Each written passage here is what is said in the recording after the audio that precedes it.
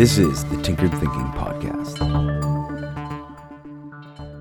Episode 692, The Size and Shape of Problems. Any new obstacle or confusing result must call up the question of scope.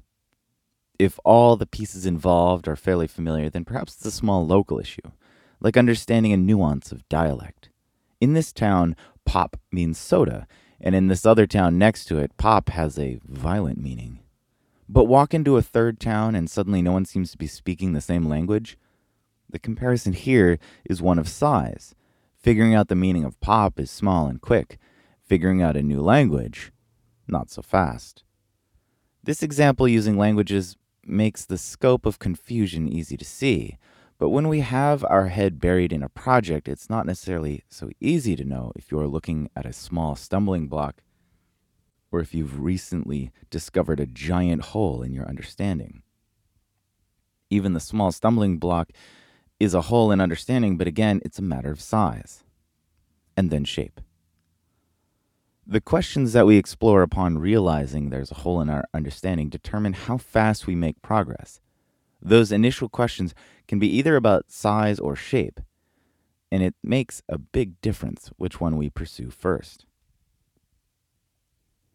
Think of echolocation, like how a submarine locates other submarines with a ping, or bats as they fly through the air, or dolphins and even whales. In all of these examples, a sound is produced for a call and response. The response is the same sound bounced back off the object they are trying to get a sense of. Depending on how long the sound takes to get back gives a clue about how far away the object is. Electron microscopes function in a similar way.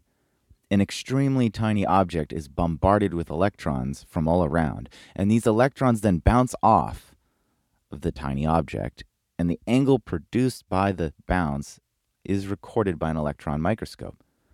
Each little bounce marks a plane in space, and when all of these tiny planes in space are put together, we get a complete image of the tiny object. Think of each sound used by a bat to echolocate as a question, and each response is not an answer, but a clue about what the answer might look like.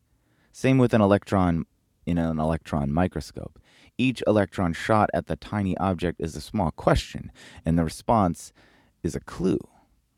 It's important not to think of these responses as answers because our goal is to figure out what the object is. A single question almost never achieves this unless the hole in our understanding is very small. Often we have a big question, something vague like, what am I looking at here? And it spawns an entire race of smaller and smaller questions that poke at the shape and size of the unknown. So which should we start with, size or shape? And what does this have to do with the sort of questions we ask? Think of it this way. If the unknown you are looking for is the Titanic at the bottom of the ocean, would you use an electron microscope to find it? Think about how ridiculous this would be. Electron microscopes are used to gain a very clear picture of incredibly tiny objects. Even if we were to somehow build an electron microscope big enough to fit the Titanic inside of it, the thing would require an absolutely stupendous amount of electron bombardment in order to get a complete picture. Instead, we used a much larger form of echolocation to find the Titanic.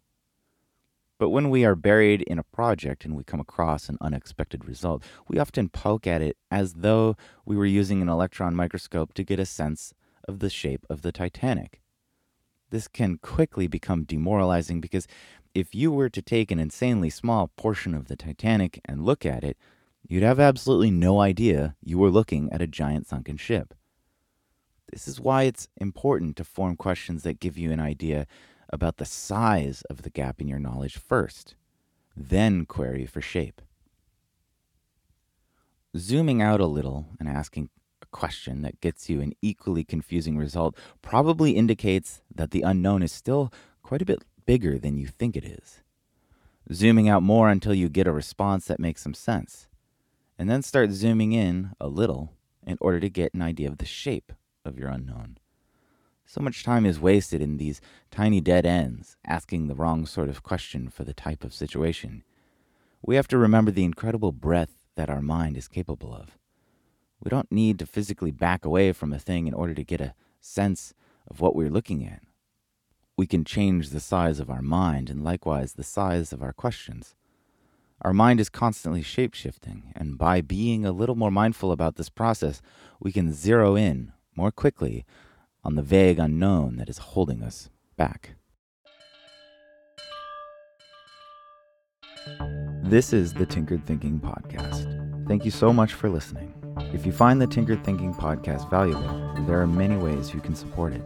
You can review it on iTunes. You can share it on social media with your friends. You can blog about it or discuss it on your own podcast. Or you can support it directly, and you can do this on the support page at tinkeredthinking.com. Both one-time support and monthly subscription support options are available. Thank you for your support of the show. It's listeners like you that make all of this possible. Any feedback or questions are always welcome, so feel free to reach out. And until tomorrow, remember to be careful about the context.